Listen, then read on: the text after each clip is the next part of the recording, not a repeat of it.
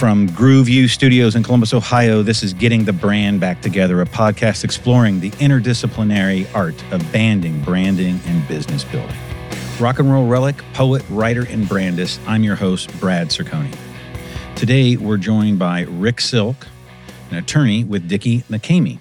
Welcome to the show, Rick. Hey. And in full disclosure, today's guest is a cousin of mine and was the guitar player for The Toll when we were signed to Geffen, and we were signed in 1987. I did research because usually I don't remember this. We put out our first record in 1988, our second record in 91. The first record was Price of Progression. The second record was Sticks and Stones and Broken Bones. First of all, there were two guitar players. Oh, okay. I wasn't the guitar player. Okay. You were also a guitar player. I was backup. And the second one is when you introduced me, the reason I was laughing is because I was thinking about you considering yourself a rock and roll relic. That's a great line. What's that make me? You're right. You're vintage. You're vintage. I like vintage. That's very distinguished. It is. So just give people a frame of reference. During those years, we were signed on Geffen with Guns N' Roses, Aerosmith, Edie Brickell, Robbie Robertson, Joni Mitchell, Jimmy Page, XTC. This is all 1988. And Sir Elton John. Don Henley.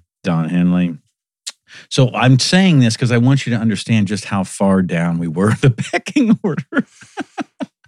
You couldn't go far enough down the pecking order. Exactly. I mean, when the vice president of the damn company in the top of Rockefeller Center listens to your first record and says, "It's awesome, don't know what the hell to do with it," you got a problem. Exactly. I also want everybody to know, full disclosure, that I taught Rick how to play guitar. And teaching, by the way, the word taught used in that sentence is probably too elevated of a term. I showed him how to play guitar. In about 60 days, he surpassed me in my ability to play, in my opinion. I know he'll have a different opinion. I do. And I think he's been teaching me ever since that. I think after that, at day 61, I became the student. With that being said, let's move on. So one of the things I want to talk about is start off to break the ice for you, Mr. Silk, is what one attribute was your most favorite? I know you had many that weren't, but what was your one attribute was your most favorite thing about being in The Toll or a band, being in a rock and roll band? Well, it would be how liberating it was, but equally limiting. The business model for music back then was a lot different than it probably is now, I'm guessing, just by seeing, basically, you can sit in your bedroom. Right. Eilish. Oh, yeah. Billie Eilish. Her and her brother, who's a musical genius. Who's a genius. Yeah. He is. Record in her bedroom, right? Right. So it was a lot different when we were around. And plus, when you're signed to a record label, they got to make money. Right. And so their ability to be patient is sort of like NCAA football coaches these days. You better win or we're moving on. Right. So probably the liberating aspect of it, because as you know, I grew up with a controlling father, to say the least. That's being friendly. God love him. That's a fine adjective. Yeah. And so it was absolutely foreign to me. And I still get that feeling now that I've started playing again. Right. So I think liberating is a great word. I've known you all my life, obviously. I was going to guess you were going to say something like, what I was going to pick, which was, if I was asking myself the question, it's just this ultimate freedom.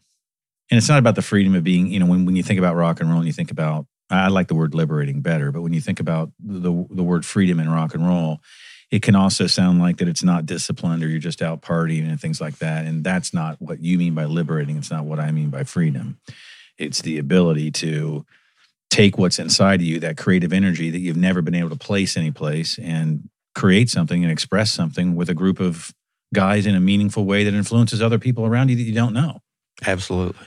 So that's why I think liberating is a great word, because I think it's true for you, and I think it's true for the people who liked and listened to what we did on stage or otherwise. So let's talk a little bit about the process of collaboration. you and I have transitioned our careers into our musical careers into different professional service careers. We're both professional service people, you an attorney, me as a advertising, marketing, brand consultant. And one of the things that I wanted to talk to you about is collaboration and, collaboration of what that means in writing a song and what that means in, as an artist, being around other people who are collaborating, and then what collaboration means in a professional service business, compared to that. So when I think about collaboration in the artistic world, you and I both have images that are probably similar because we come from the same experience of that, of how we wrote songs and songwriting. But in the world of professional services, whether it's accounting, banking, law, agency work like I do, speak to me about how you might have used some of your collaboration in art and the way that you collaborated in art because you had a particular style. Do you pull on any of those artistic collaborative strengths when you're thinking about the legal field? I didn't in the beginning. In the beginning, I wasn't sure exactly what it was all about. I mean, I knew technically what it was about. But in the legal field, your ability to collaborate is limited by who your manager is. So mentoring was critical when you first get out of law school. It's Right. why attorneys used to have apprenticeships, Right. which frankly probably would be a lot more effective than going to law school for 3 years, where they tell you how the Constitution should be interpreted instead of listening to how you interpret the words, right? Right. Or do the research to figure out what the founders might have meant.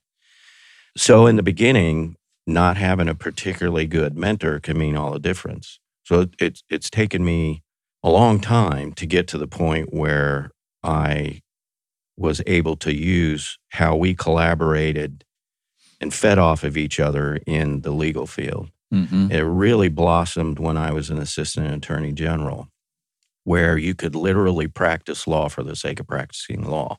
No billable hours, Right. terrible pay, Right.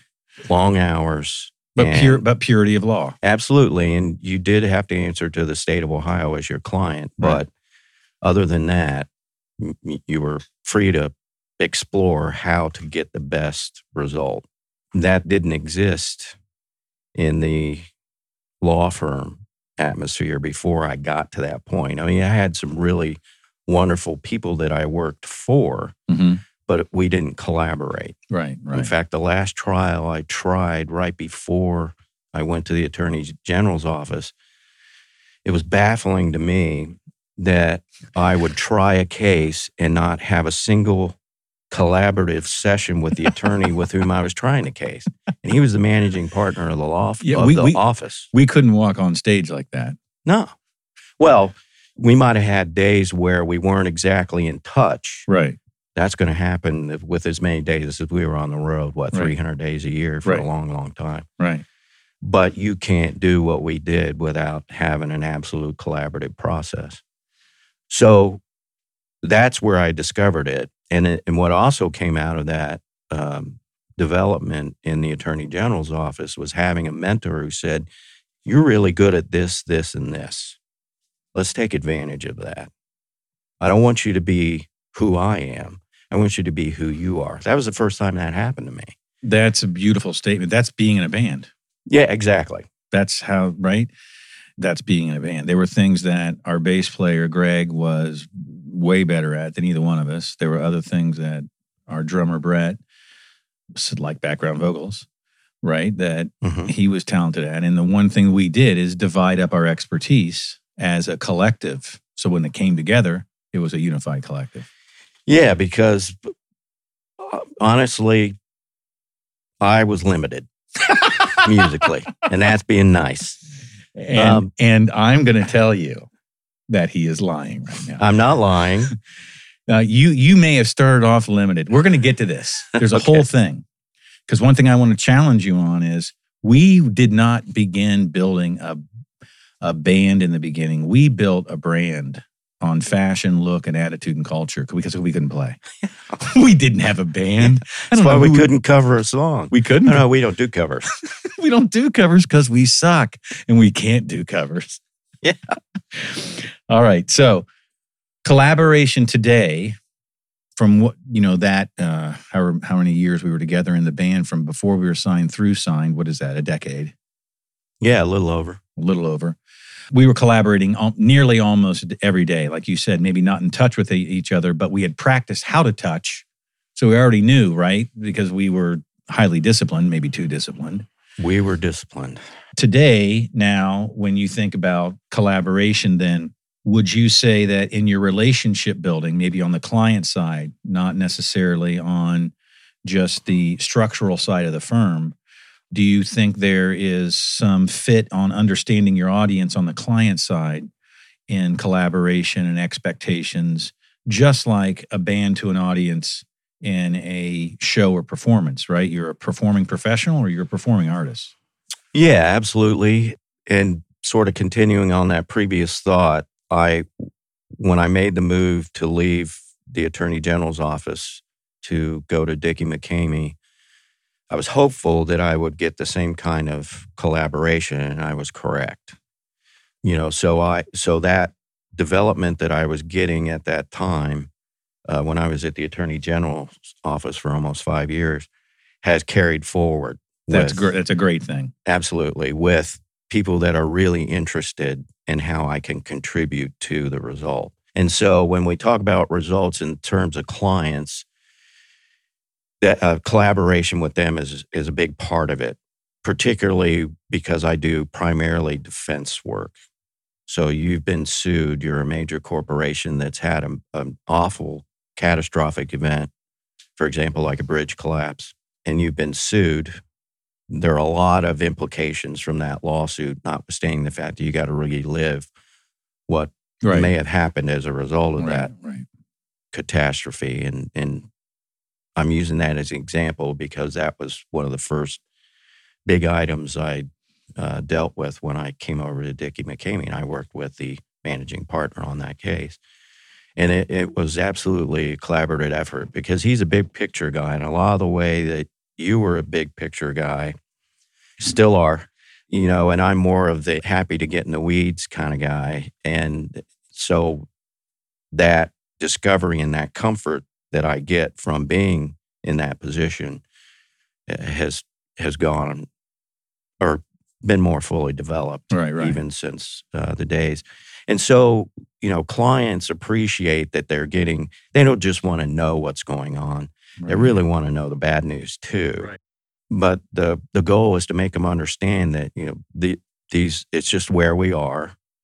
Nobody's blaming anybody. Right. You got to figure out a way to deal with it and develop a plan. And so that's where the collaboration process comes in with the client. And also you got to know what the client wants out of it. Right. Because a lot of times their first instinct is to don't give in, let's fight. But at some point you have to do a cost-benefit analysis on it. What is it doing to you time-wise? What is it doing to you energy-wise? And by you, I mean the firm. Yeah. Or the company, your employees. Right. So what's all that impact? Yeah. And is it worth it? Yeah. So impact's the word. That's you're the wordsmith, and that's the word. It's impact, and that's what you have to think about when you're working through that process. It's not exactly the same as being a musician because it's the liberating factor, but having those moments where you connect both with whomever you're working with, even on the other side of the aisle, so to speak, and your client. That's the value. Yeah. They give value to that feeling of collaboration. It's not the epiphanal high that you and I had when we said, we wrote this song called Jonathan Toledo and it's on MTV. Yeah. It's not going to feel quite that way. That never happened, by the way. It did, but it's hard to imagine. It did happen. It did happen. Okay, so since we're segueing to the band was good at one thing. We were good at knowing what we weren't good at. Yeah. We were very good at knowing what we weren't good at. And since it was just a few things, it was very easy to remember. So both of those things were helpful. And so people ask me all the time, how the hell did you guys get signed for $3.6 million or whatever the hell it was? Stottlemyre says it's more than that. I don't know. I respond, usually if I don't necessarily want to get in a long conversation, Rick, I say, we created a differentiated expertise. That's how we got signed. That's a simple way and few words of saying it. They usually stare at me and either walk away, which is my intention. No more questions. But I've never really asked you, or I want, we all have stories from a different perspective. But tell our listeners who are listening to this idea of banding, branding, and business building, from your vantage point and your perspective, and tell us, how do you tell that story, how the hell we got signed? Well, I mean, not the stages, but how did it happen? Well, it happened two ways. One is we were serious. So we, instead of just saying, hey, I'm in a band, it was 6 days a week we're rehearsing and we're going to figure this out. We're going to have a chalkboard that lists independent record companies, where they're located and who's on their label. Where do we fit into that? How can we get in front of them? And their A&R person. So we literally had what could arguably called brand building meetings, right, before we could even put together more than 3 chords. Right. So the discipline aspect was a big part of it. And the other part of it is, I don't care what anybody says. That's very nice. What of you, differentiated us was the guy in the middle of the stage. It doesn't matter. I can tell you right now, it made what I did really easy. Now, it was hard in the aspect of keeping up with you and figuring out what mood you're going for, but I could usually get it from when you were waving your hand saying, nah, that's not it. Shut the hell up. Quieter or louder or, but because we're blood, it was a lot easier for me than the other guys. Than the other 2 guys, absolutely, yeah. But there's no doubt in my mind that day, I think we were at Crazy Mamas and we were playing Some Way, Someday. Oh my God, you remember the song and the location. And Crazy Mamas was the most, for our listeners, Crazy Mamas was the most badass punk bar on campus, right? It was. It was. And we went there to find our future wives, I'm just saying. We almost didn't fit in there because we were so... Serious. Right. And it wasn't just about the image that was being projected there, because we were sort of almost counter to that culture, but we didn't really have anywhere else to go, right? No, we were limited. So we played in the Battle of the Bands, and in that set, you went off. Okay, I don't remember this. I don't remember if it was specifically the Battle of the Bands, but that's what I'm going with, right? Okay. And you went off on this song, and you... Probably because I forgot the real lyrics, probably. Yeah, well, maybe, because, you were never satisfied with the lyric for anything. I wasn't. And you had a hard time emotionally, at least from my perspective, settling on whatever the words are going to be. The hook melody maybe was the easy part. Yeah. But what words you chose to put in there, especially in the beginning, that was a monster to grab onto. So you went off. They weren't paying attention, or maybe they were and they weren't feeling the same way you were in that instance.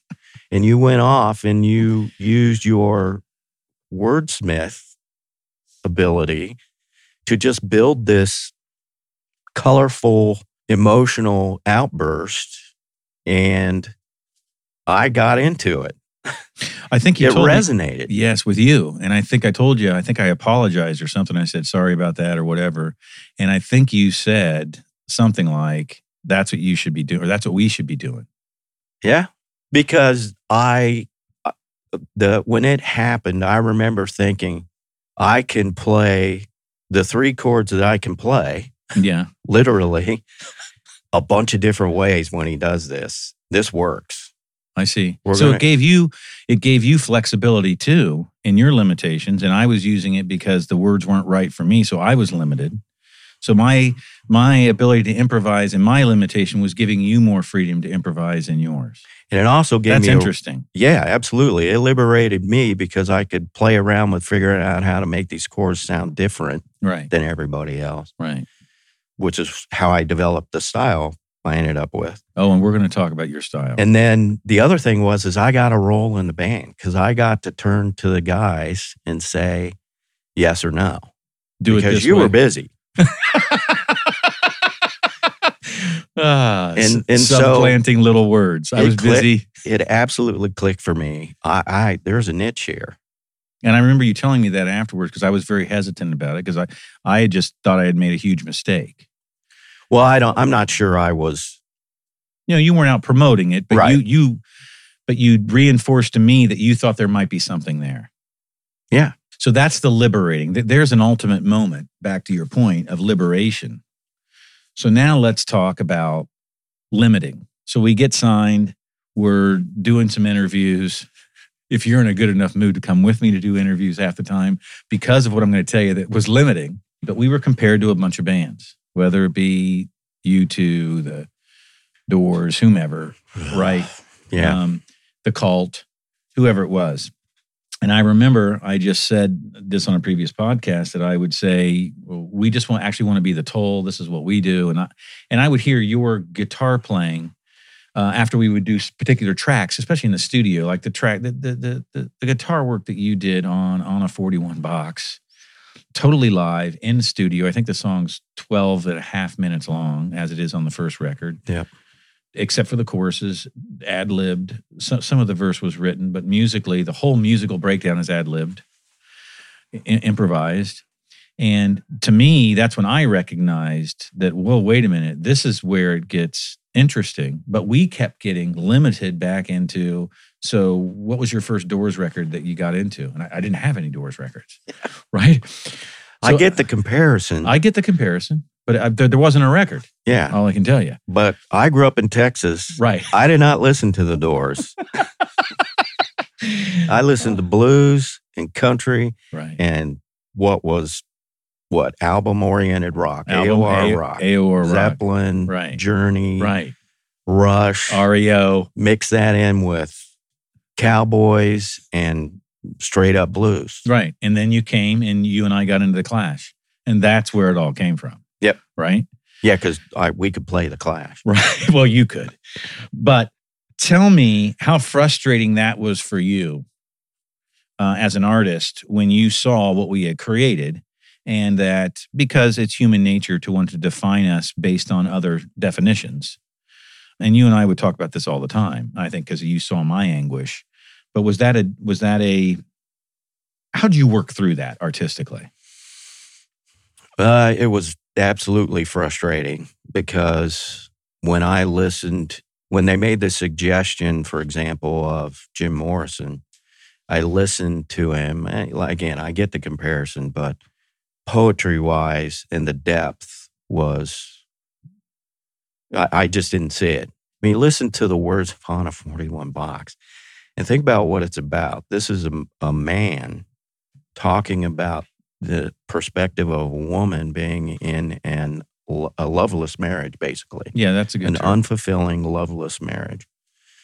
And so the frustrating part for me is look, the music business, it's funny that people use a crutch like, well, you sound like so-and-so, you have elements of so-and-so because they can't otherwise describe you. It's art. Right. Try being creative and create on your own and describe on your own. Now, we came across people like that, obviously. We did. That didn't use the comparisons. The comparisons are natural. Sure. But you got to do a little more work than that. That's exactly right. And that kind of ties in that whole mentoring thing that I was talking about earlier, because it was important success-wise. It's been important for every band, particularly in that business model back in those days, for who mentors the band, so to speak, and takes them beyond the, okay, you're signed, now what part? Right.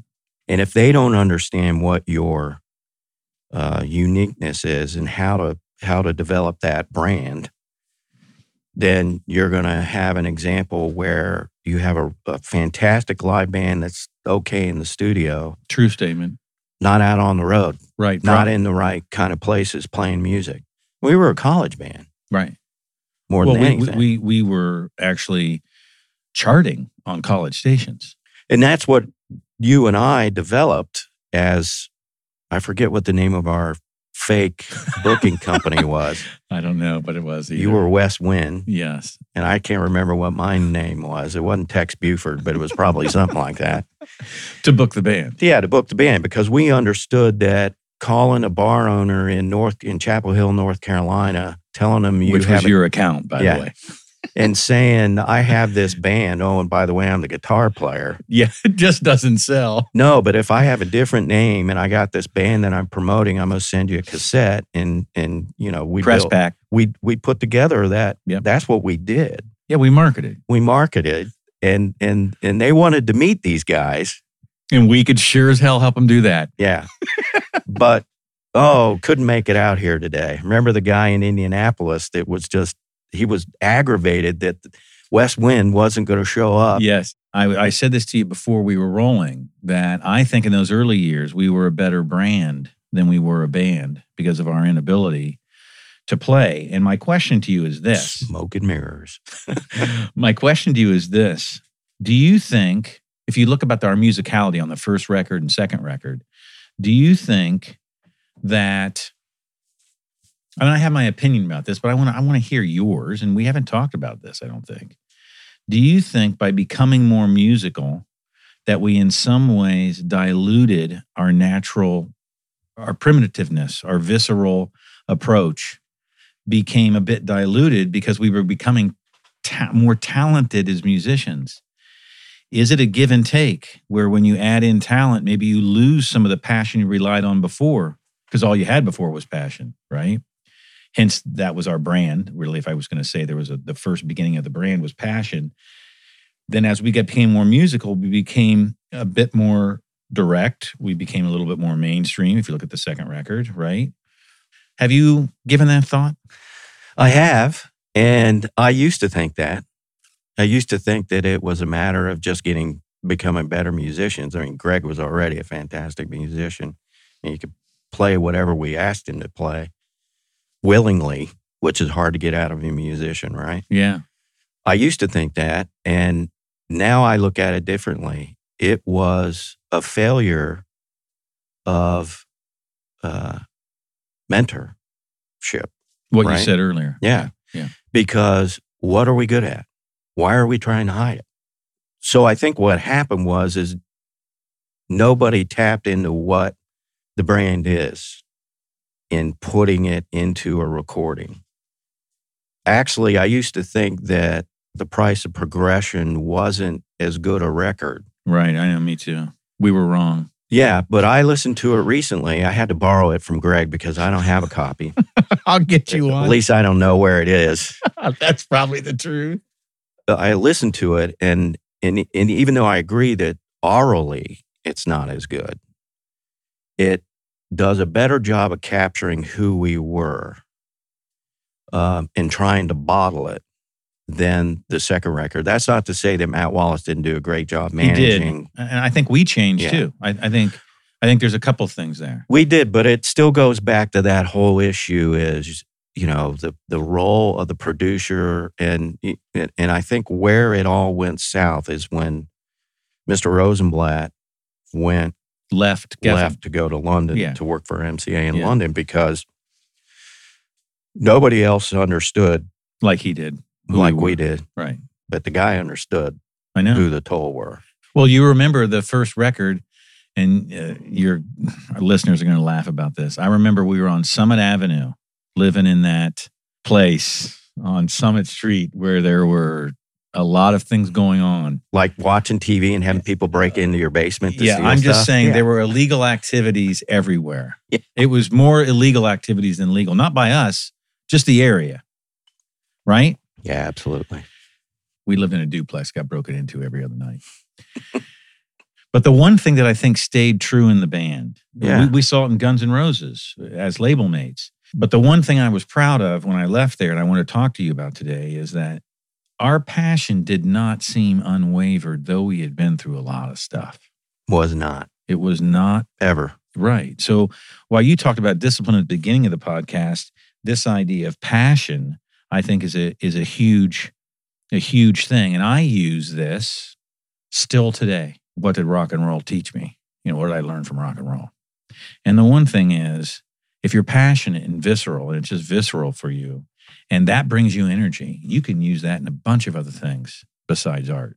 Rolling Stone magazine, by the way, called you our secret weapon. Remember our review? I'll just tell you what it said in Rolling Stone for the listeners. 2.5 stars. The toll isn't as good as they think they are, and they're not as bad as they should be. Right? Whatever the hell that means. That's how they started it. But at the end, it said their secret weapon is guitar player Rick Silk. Correct? You got to take that one. Yeah. Okay. That was said. Said that. All right. Misguided.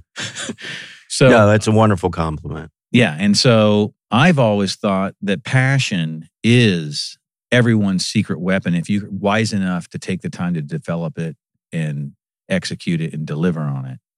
And when I first started getting in the marketing and branding business, the one gap I saw in the ad business was passion. Real passion for the products, the clients, right? So I wrote a piece in Business First about the 4 Ps, talking about price, product, promotion, and place, 4 Ps of marketing.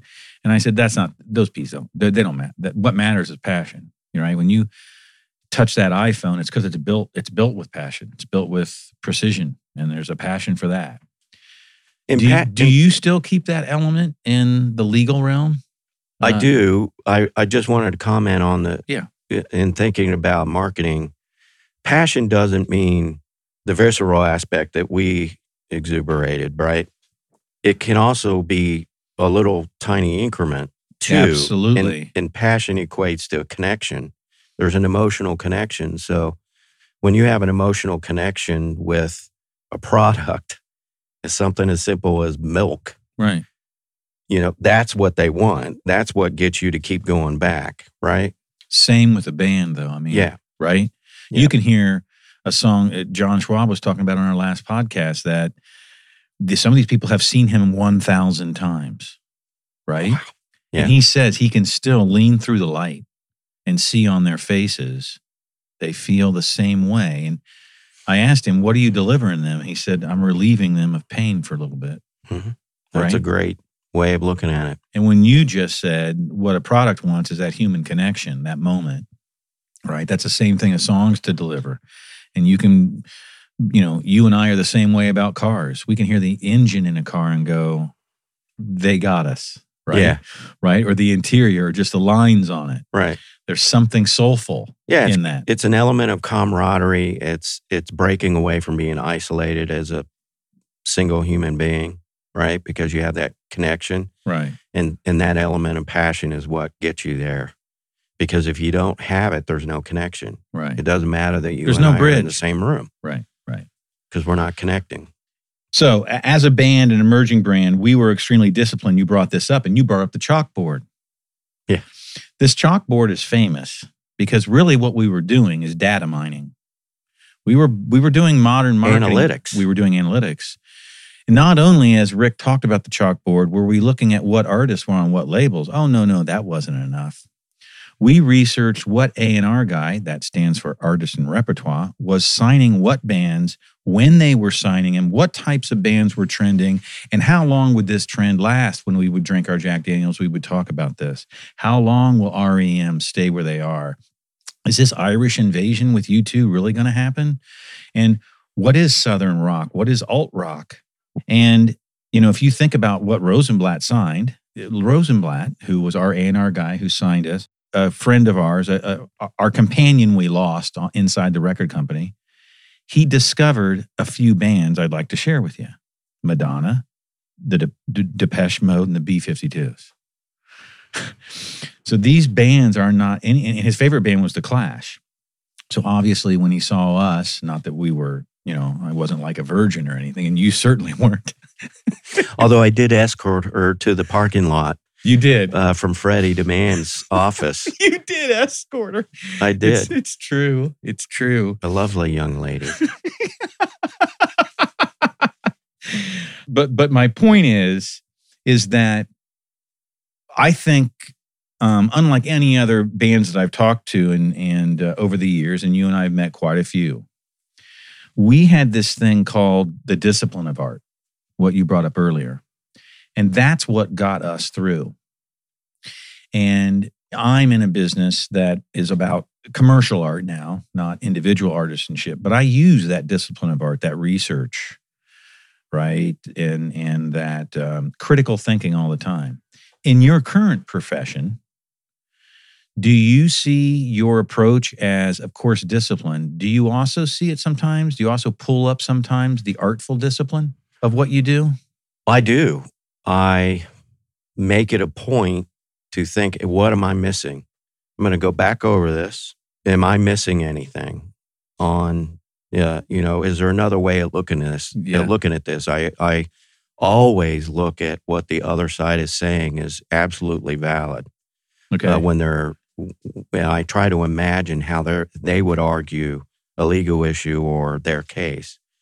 And I didn't start out doing that. Right. Nobody told me to do that, but right. I developed it through the mentorship I got at the Attorney General's office, because the primary attorney there was the best mentor I ever had at the time. And because he saw in me an untapped resource, sort of in the same way you did, and nurtured it. Right. And so he taught me, not only do you have to have every base covered, you got to figure out how to simplify every base. That was my weakness, being in the weeds. Yeah, but you're very good at detail, so I can imagine you weighing those things out. And I think both of our Achilles heel as cousins is we're not good at simplifying.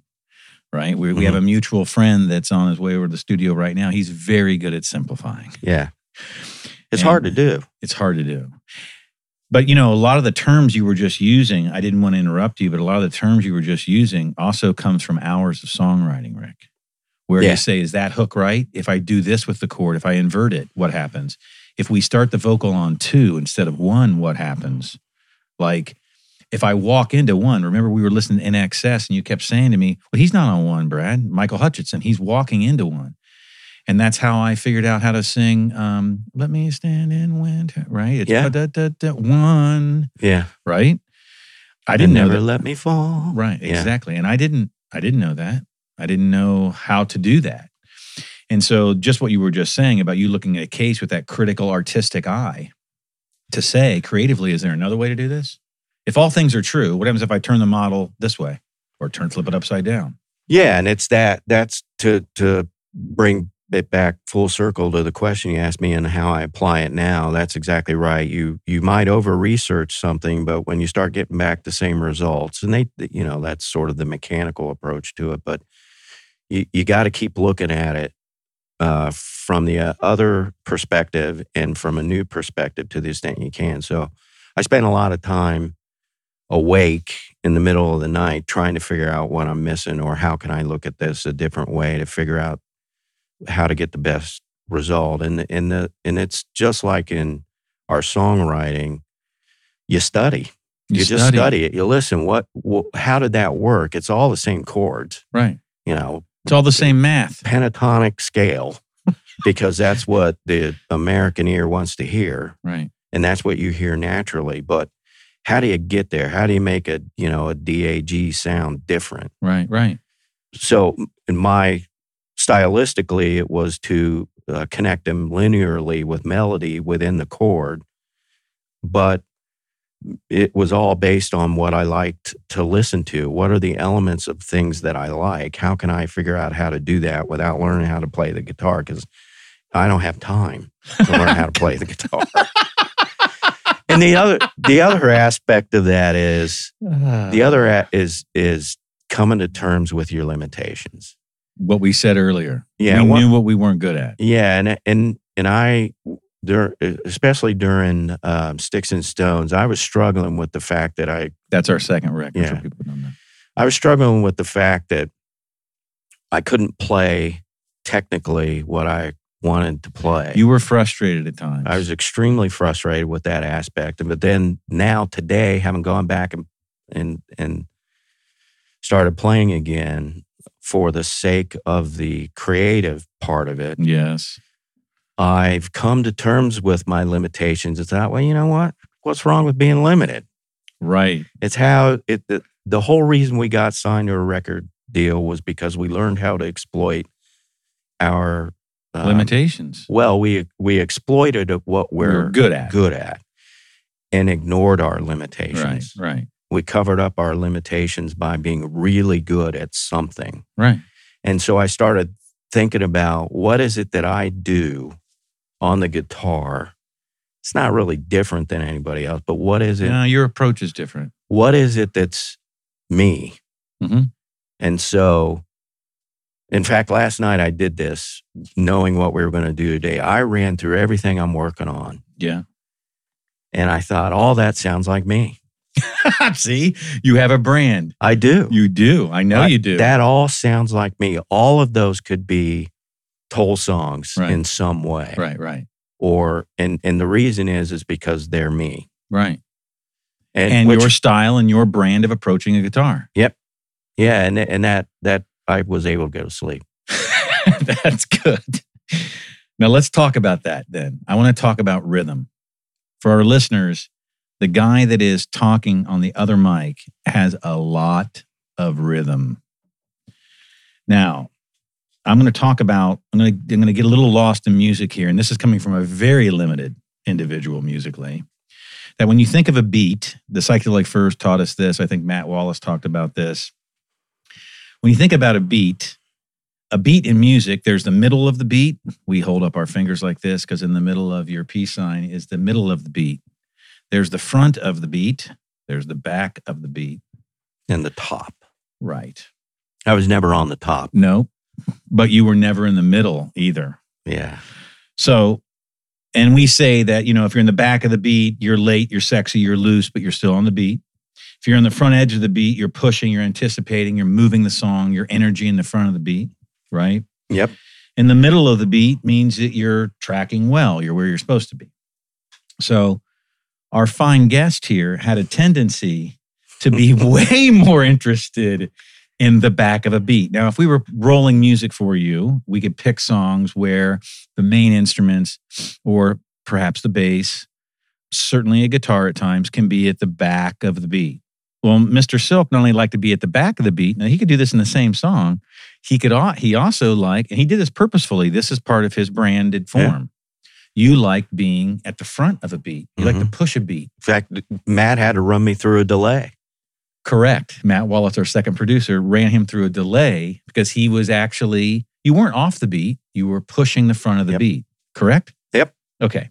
So I've been wanting to ask you this for years. All your chops and the things, I'm talking about when you're not note picking, I'm talking about when you're playing a normal rhythm that I would play. I'm in the middle of the beat. Okay? You're on the edges of the beats. Why did you find that? So, and I know you purposely, that's how you heard music.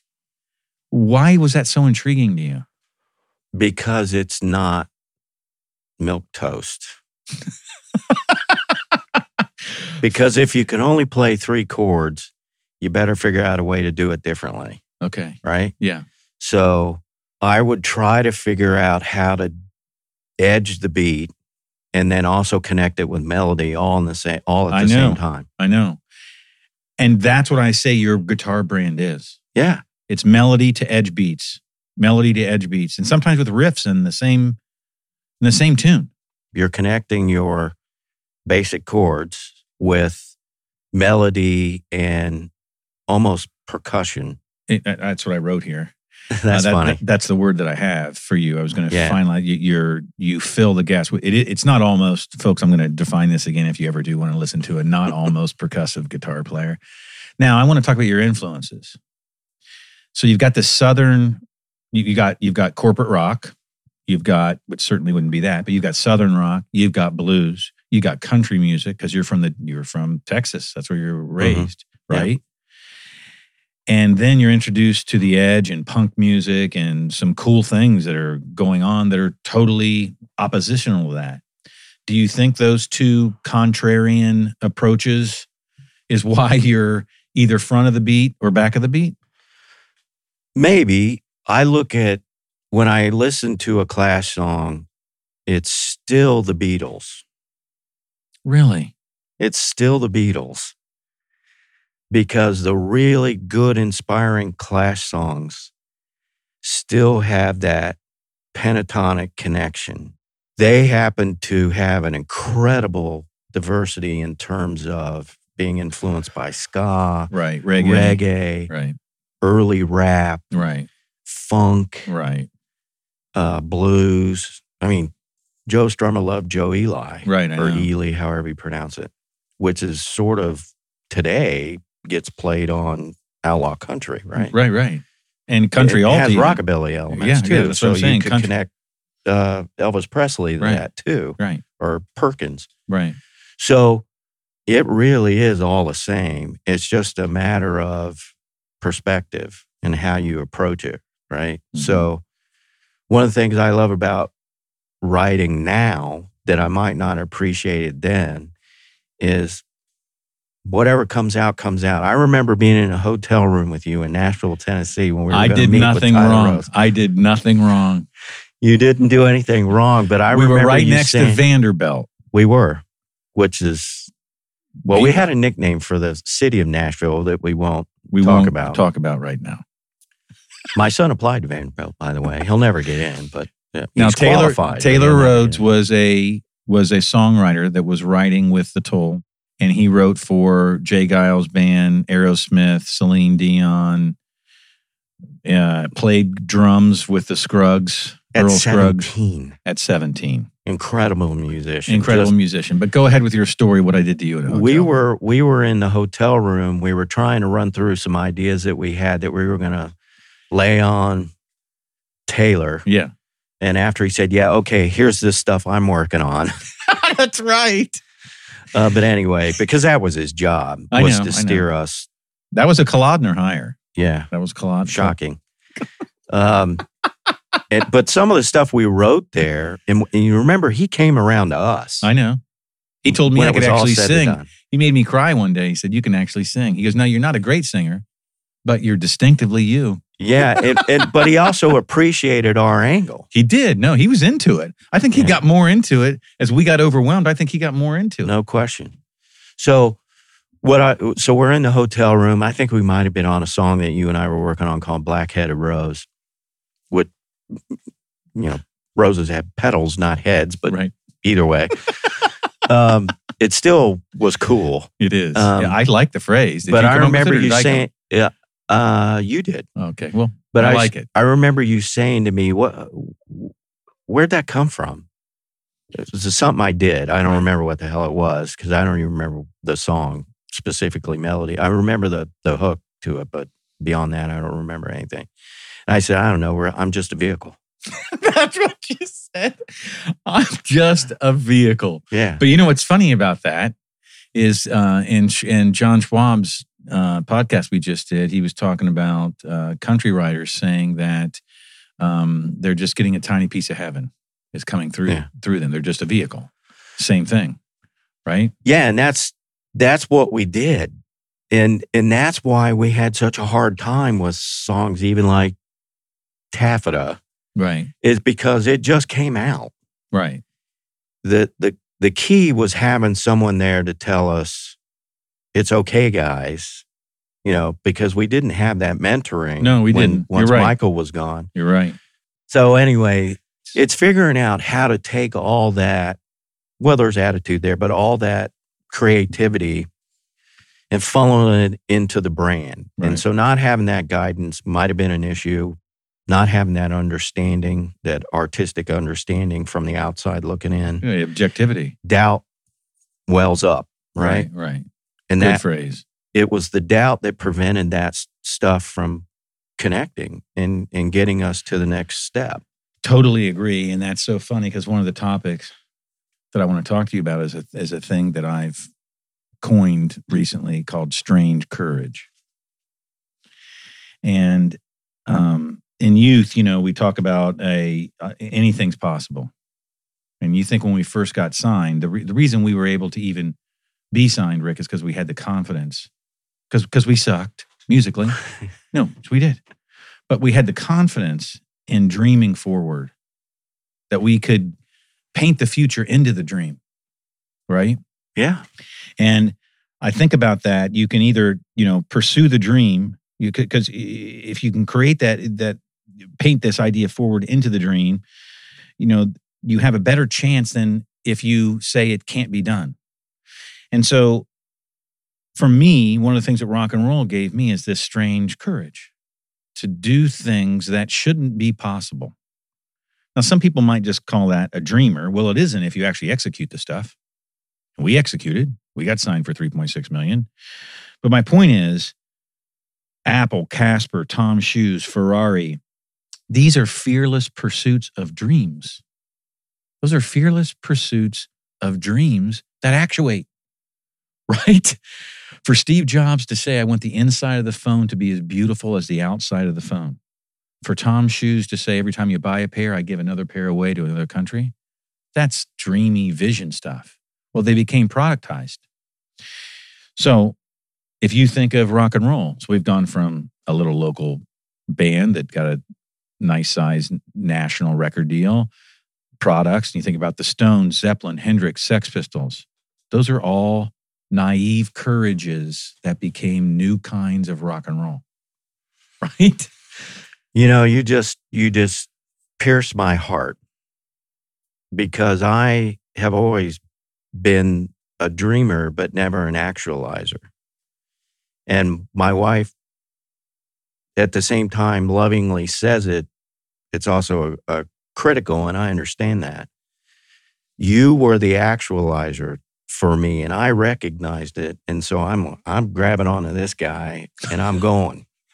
Because, think about where I was. Right. I was lost, right? Right. When I came up here from Texas, and I could barely play guitar. But I recognized that you can help me actualize dreams.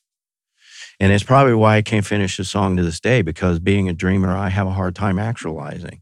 Right. And what you just told me about all those people, that's the difference between, probably the biggest difference between me and them, is they had the ability to take it that next step. And that's why I call it a strange little courage, right? It's just this little thing. And so what I wanted to ask you, that strange little courage in me for those years gave me confidence to always do things that I didn't know what to do, because I had already done it. Mm-hmm. Yeah. Right?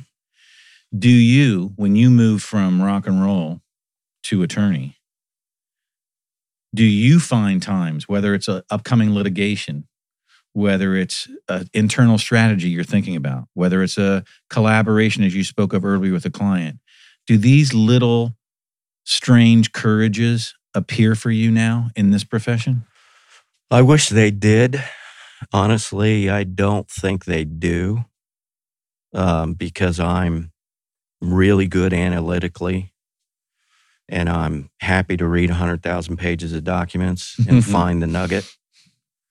But that's not courage. The courage is the next step. But I know that's a limitation of mine. And so I'm a really good second chair. Right. And that's what I call it. I've said that to you before. You would say that to me before interviews. I was musically. I was second chair. Well, I just think that you like being the best second chair you can be. Yeah. I do. Absolutely. All right. I want to talk about one more subject with you, and then we'll wrap this up. And that is... Do we have to? Can we do a part B? No, you're coming back. But... Because I haven't had a chance to tell any funny stories. I know. We've got to do that. But I want to discuss positioning, whether it be in music, law, branding, banding, business building. And I want people to understand when a brand is positioning itself. So you brought up something very positional about your law firm when we were talking about this that you work for before the podcast. You said they're one of the longest continually running law firms in the United States. So that's a positional differentiator. But I want everybody to know positioning is just a fancy word for style. It's just style. Where do you fit in? And longevity. Where are you at in the marketplace? And so when you think about style, just think about, and let's step back for a second. There's a guy goes and buys an Italian suit. The Italian suit's $2,000. Another guy with the same build, same amount of hair, same Rolex, buys a suit for $4,000. The one guy wears that suit like it's a second skin. Yeah. You go, that suit, that guy, same thing. Yeah. The other guy who just left a half an hour later, same watch, same hair, same build, looks uncomfortable, doesn't look like he can wear that suit very well. He's incongruent with the same $4,000 suit. So people say, what is that? And I say, that's not an idea about suit selection. That's an idea about understanding your position, right? In style. You even feel aligned with that, what that culture is, what that suit is, or you don't. So it's not the quality of fashion law, products, or those kinds of things. Rather, it's more about how you purpose the quality, how you purpose the talent, right? Yeah. There's a lot of great blues-based hard rock bands, but none of them purpose the talent like AC/DC with the same chords. Just like my two guys in a suit. Mm-hmm. Two blues-based rock bands. The blues-based rock band has to come from Australia and play three chords like no one's ever played three chords, right? They repositioned what rock and roll music, they repositioned rock and roll. And Malcolm Young had the best right hand in rock and roll. Exactly right. His rhythm was unbelievable. And so it really comes down to this palpable thing called nuance, right? That's why I wanted to talk about the front of the beat for you, the back of the beat. It's about nuance to find that position. And so if you think about this idea of what makes something masterfully different, like when you talked about the law firm, one of the longest continually running law firms, and this idea of style and feel. But it's that purpose and the knowledge that creates wisdom behind that purpose. Like you said, we didn't have a mentor. And every time you say that, I keep thinking to myself, oh my God, we don't have positional wisdom. We didn't have the wisdom. That's right. That's correct. Yeah, that's it. So my question for you is, if we distill down any profession, music, law, and we think about it as, and branding, what I'm in, the spirit of the product. Levi's has a spirit. A heavy-duty Ford truck has a spirit. The punk movement, when it first started, has a spirit. From your unique background, how do you create spirit, this positional spirit, with your own signature on it every day? In all that you do, whether it's a personal relationship or a professional one? There are two things. Do everything you can to make it right. It doesn't matter what the facts are. You get what you get. By the time we get a case, we get what we get, right? Right. But you got to do it right every time, good or bad. You do it right every time. You maintain your professionalism, and you make the presentation on its merits without an LY adjective. Because you lose credibility when you start adding adjectives. When you flower up what the truth is. Yeah, because then you're covering up. Right. Just be honest. If it's bad, it's bad. Right. If it's good, you don't need an LY adjective. That's great. Although the law is not what it used to be in terms of being black and white. Right. You can still use it to emphasize the good and the bad. And so that's what I try to do every day, is try to just be straight. Be straight every day. Don't hide the ball.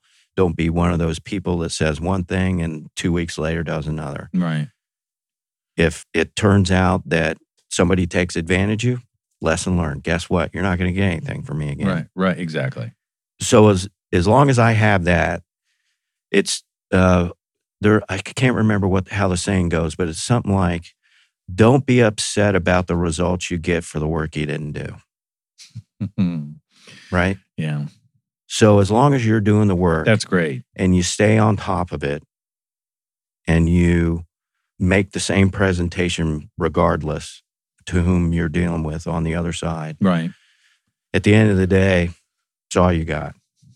And the other thing is to do your very best to treat the person you're talking to in that moment as the very most important person. You know, that's the lesson I started with Jake from the age of about 3, and he is the kindest person I know, and I think it's because of that rule. So this is amazing that you say that. Professor Blackwell was on the podcast, and he wrote that book. This is a perfect finish to this podcast. And he sat down with Steven Tyler, and he co-wrote that book with another woman. I don't remember the other author's name. And he told the story that you just told. What you just said about Jake is what he said about Steven Tyler. He said that he goes and meets Steven Tyler, and Steven has just become teen idol of the week. And this is back then. And Blackwell says to Tyler in a hotel room, "Hey," and you can listen to it on the podcast, I'm paraphrasing, "Hey, at your age, what are you doing being, Mr. Teen?" Steven looks at his wrist, and on a wrist is a diamond bracelet that says, spelled out in diamonds, passion. And Blackwell later turned to his wife, and she said, "What'd you think of Steven?" She said, "Between that bracelet and him acting like you and I were the only people in the room, the most impressive individual I've ever met." Because he's just in the here and now. Yep. Right? And that leads back to this idea about passion, about remaining visceral and having that energy about you at all times. All right. Out of all the Toll songs, I have a few ending questions for you. What did you want as a songwriter the audience to feel from your expression? I wanted them to connect with us on a simple level, just in that, regardless of what we believe spiritually, emotionally, we're all in the same battle, right? And we don't have a whole lot of time. I lost Mom when she was only 53. We're all really important to each other, and getting those moments of them understanding what you and I were feeling, I mean, that kind of made it all worthwhile. Yeah. Think about the craving you would have when you woke up knowing when we were on the road, when you woke up and you got a new group. You got a new group of people to connect with, right? No, it was a big deal. It was a big high. It was a big high. Who were you going to meet afterwards? Yeah. And because of that. That's beautiful. You remember the one time we played to the janitor and had no idea it was the janitor? Yes. So I'm going to tell that story. Port Huron. Of course, Mr. Detail knows the city. So here's the truth. We are playing in a beautiful mosque, I believe. Am I correct? No, there were shiny mosques out the back of the truck I saw on the way there. Yeah. Okay. I think it had temple in the name, but I think it was Masonic temple. Okay. Where they played, they had music, and it was also for community. Religious purpose. Yeah. Anyway, this place probably sat, I don't know, 700 people, maybe 500 to 700. We get there, we play, and we're playing, and there's seriously, I think there are 12 people there. And we're disciplined, as we've said. So we play the same to 12 people as 1,200 people, as 12,000 people, as one person. Yeah, it goes back to that. You're the most important person you're the most in my life. That's right. Right now. That's right. The Jake and Steven Tyler motto. So I would collect the band by making them turn around on the drum set. We ripped it off of the Clash, and we would collect the band for the final couple songs to really, move things forward. So I collect the band, and I look back, and there's only one person. There was only 12 in this giant room, but now there's only one. So I say to Rick and the boys, it doesn't matter. There's one. And we play so hard, sweat, blood, a lot of blood. Poor bastards. And I run up to the mic, I headbutt the mic, and we're done. Show's over. Guy's still sitting back there, loyal as hell. Show's over, and I said, see, cuz, I turned to Rick, I said, see, cuz, we did it. The guy gets up from his seat. He's walking up to us. I said, he probably wants to get a photo or talk to us. Comes up to the front of the stage. He says, you cats done? I said, yeah. He goes, good, because I got to clean up this joint. And lock up. Get the hell out. He said, we got to break this down. You're 10 minutes over. If I can tell you, That's humbling. It's humbling. We opened for Eddie Money at the Jackson County Fair. We're going to Jonathan Toledo. At the time it was on MTV or getting ready to be on MTV. The people had applauded beforehand, but this time they're really applauding. They're chanting the chorus. Let me sing it for you. 19th Sunday, this is the rose, let it go. That's how it goes, right? Little chant. They're chanting, cheering. It's growing. The momentum is growing. I turn to Cuz. I say, look at this. There's a lot of people. They're getting into this. Applauding. Then we get done. I get ready to turn around to hit my guitar on the crash cymbal. Everyone was applauding because Eddie Money had come out on stage and was trying to help us. And he put his hands up saying, applaud for my opening act. They're not that bad. Anyway, God bless Eddie Money. Yeah, absolutely. All right. Well, thank you a million for being on the show, getting the brand back together. We only got through half of our topics, and next time we plan to tell more stories in a comedic behavior. But just like with a live gig, the same with a podcast, we let it flow whichever way it wants to flow. Anyway, thanks everybody for listening, and thanks again for your insights today. And I'm very glad we had this conversation.